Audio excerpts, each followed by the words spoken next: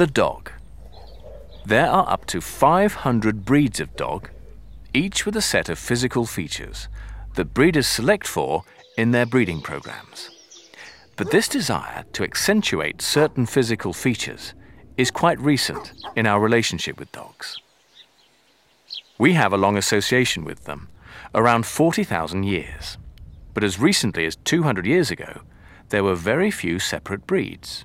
What's more, those breeds were bred for their ability to work with us, to hunt, guard, to work with livestock, or help us in some other way. What they looked like was purely functional. We have this unique relationship with dogs because of the social nature of their main original ancestor. The descendants of this ancestor, still around today, live in packs and communicate by means of visual signals and sounds. It is the wolf. Dogs also use visual cues to communicate, as do we. And because we share this means of communicating, we've been able to form this close and trusting relationship. Evolution under artificial selection is rapid and not always adaptive.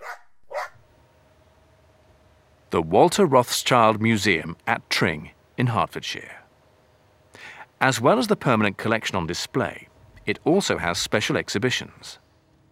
This one, on dogs, features the bulldog as an example of selective breeding. A particular feature of this breed is marked variations in the shape and size of the head.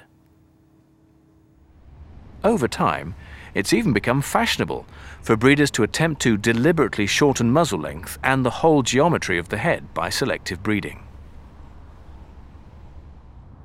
Deliberately selecting for a shorter muzzle and a longer lower jaw has resulted in all modern bulldogs being beset with breathing difficulties and an inability to bite properly.